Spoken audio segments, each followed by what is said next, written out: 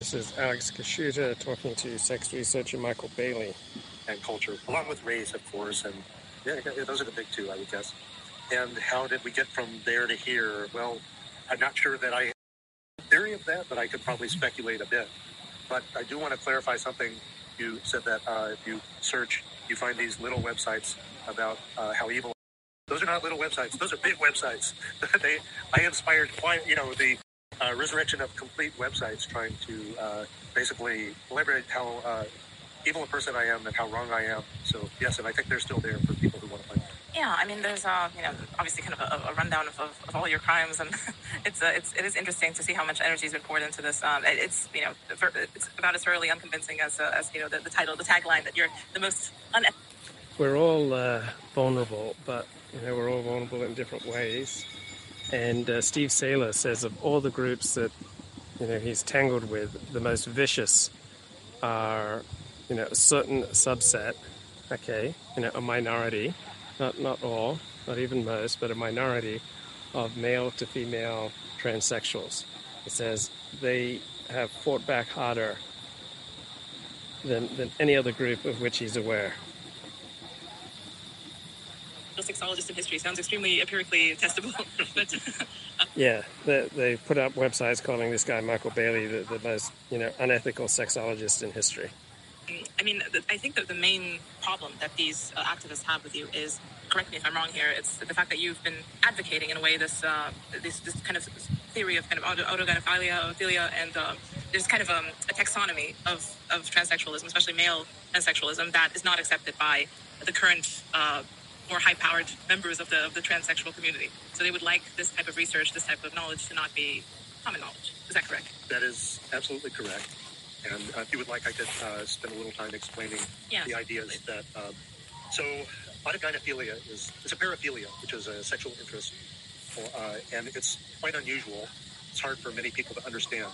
It is a man's sexual arousal by the idea or fantasy that he is a woman or possesses a woman's body, or the activity of imitating a woman, like cross-dressing. And autogynephilia is one of the two main motivations why natal males, that is, people born male, have transitioned to women. The other being very feminine homosexuality. So Ray Blanchard is the scientist. He's also a psychologist who came up with this two types theory. And I knew Ray. I know Ray. Ray's a friend. But I knew Ray for several years before I learned about his theory. And I had already been interested in transsexualism, and I had already been saying things about transsexualism. And I was frankly embarrassed when I learned about the theory that I didn't know about it. Because, I was a scholar, an alleged scholar anyway, of sexuality. And autogynephilia is completely different than most people understand transsexualism, transsexualism was the word that we were working with until fairly recently, when it's become, for some reason, politically incorrect, which means I will keep using it. Transsexualism is the word for people who want to change sex. So an autogynephilic transsexual is a person born male who typically discovers during adolescence that they're really sexually aroused by the activity of putting on panties or bra, lingerie. Okay, and just for this theory, all right, because it kind of denied the narrative that, they always felt like they were a woman, right? Just for this guy propounding this theory, right, all these transsexuals have done everything they can to try to make his life miserable. Generally looking at themselves in a mirror and typically masturbating. Nobody teaches them this. They discover it on their own. And a subset of them become adult cross-dressers. They may even like to go out in public dressed as a woman. And a subset of them will transition. They will actually get medical treatment to become trans women. These people are all attracted to women. They're not attracted to men. You can think of autogynephilia as inverted heterosexuality. For some reason, in these people, the external attraction to a woman gets... Okay, so according to his theory, those transsexuals who, don't act feminine, right, this is why they make that trans journey from male to female, not because they've always, been feminine or felt like a girl. It's just they've always had a fetish of themselves, cross-dressing or dressing in women's clothing and essentially having sex with themselves. inverted inside. Their primary attraction is to the idea of themselves as a woman. And they will, the imagery that they like and what they might put on themselves is analogous to what a straight man likes in terms of, I guess this is dating me, like a Playboy or a Penthouse, a very, very sexualized woman wearing, lingerie and a garter belt and so on. Yeah, none of these women, the trans women, are very fashionable. The kind of older in life autogynephile typology, they all look a little bit kooky from my female perspective, but yeah. Yeah. So I said before there are two types, and I should say a little about the other type, which Ray Blanchard called a homosexual, male to female transsexual. And it's a little confusing because homosexual, what does that mean? It's homosexual with respect to their natal sex. So they were born male. They like men. They like men only. They have no interest at all in women. Any male to female transsexual who has any interest sexually in a woman is not this type. And they are feminine from early on, childhood. These are the little boys who say they want to be girls. They are dressing as girls as 4 years old and so on. They are just effortlessly and extremely feminine. And they do not exhibit autogynephilia at all. They are not sexually aroused by cross-dressing. They cross-dress because they like girls' things and they like women's things and they feel more comfortable as women. I knew transsexuals of both types, and I think that enabled me to write this book. I think most people, if they know any transsexuals, they know only one type, and unless somebody is in the gay community, deep in the gay community, they probably know autogynephilic transsexuals, who are more common in the West anyway. That's interesting. That's autogynephilic. All right, so apparently that's the most common type of transsexual in the West, right?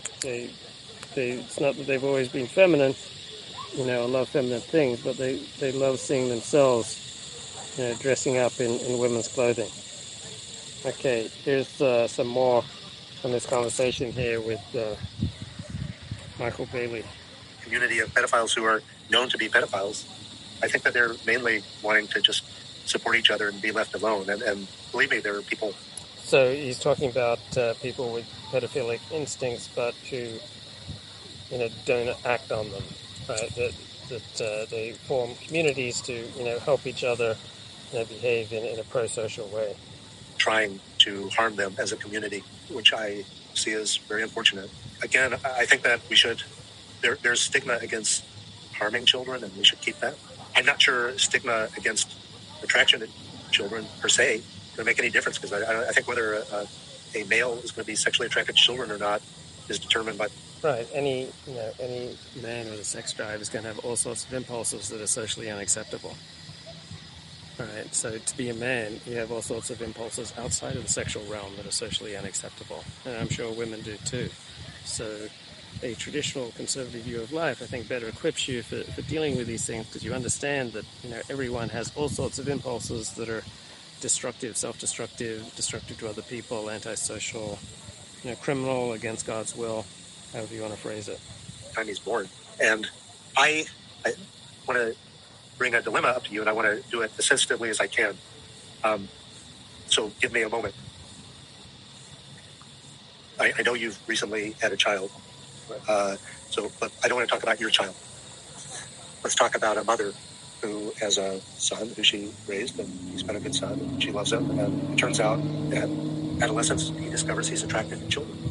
Every pedophile in the world had a mother, and I'm pretty sure every pedophile in the world had a mother who didn't want him to be a pedophile.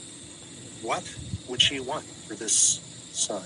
Would she want him to be demonized and set off from society? She surely wouldn't want him to act on his feelings. Or would she want him to be helped in the best way possible? There's no help that will make him not attracted to children. It just, people try. We don't know how to do it.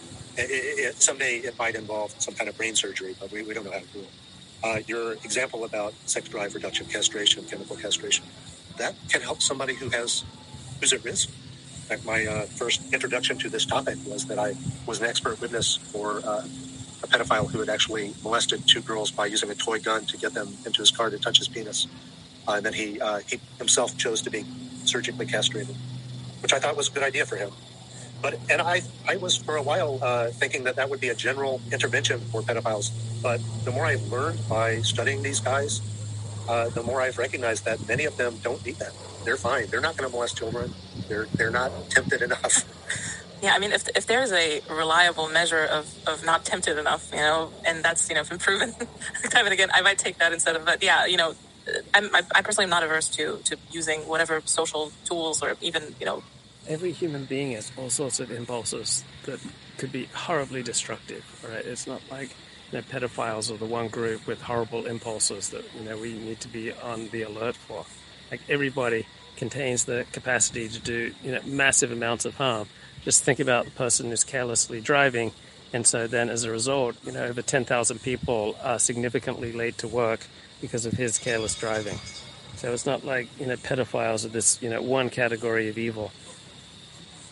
Biological tools to solve this problem, but it is a problem, and it is there is also a little bit of hysteria now related to pedophilia, and I can already hear somebody shrieking, no, there's not enough hysteria. There's a little bit, in the sense that it feels to me like it's the last acceptable boundary. We have a culture of consent, and because all boundaries are off, you have these last little ruins of kind of a virtuous society, and the age of consent is an important red line that even people on the left, people on the right seem to always converge on, to kind of hold on in the consent culture, that it's the last vestige of something solid.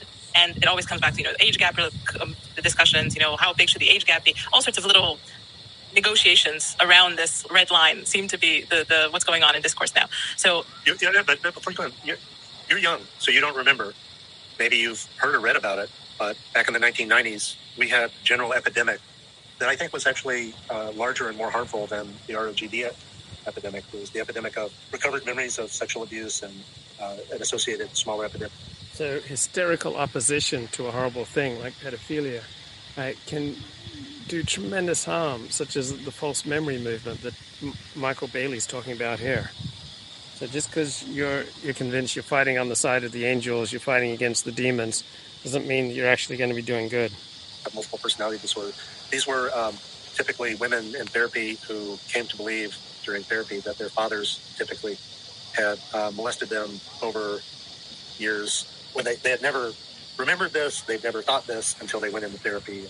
I personally know someone like that. To this day, she maintains it, but just exactly recovered memory type thing. Anyway, these memories are false and have ruined many a family, and I think that they are a result of hysteria.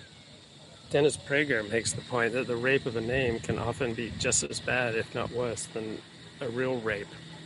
And so the people, largely women, behind the false memory movement, the recovered memory movement, my God, they have done so much harm. Better not be seeing any snakes around here. So every time I hear a rustling in the bush, I'm not happy. Related to pedophilia and child molestation. There have been people sent to prison who are innocent. There have been people put on trial. There have been, we must remember as a society that, counting you, whatever America does, it's going to get to you eventually. Many people have been harmed by this hysteria about childhood sexual abuse. And I think more people have been harmed than protected by it, actually. But of course, that's a discussion to be had, and this probably takes us too far off track. Yeah, I mean, it's a sad thing, because you can feel in the discourse and when you're talking to people that there are certain areas that are off limits, and large part of the discussion around pedophilia is off limits.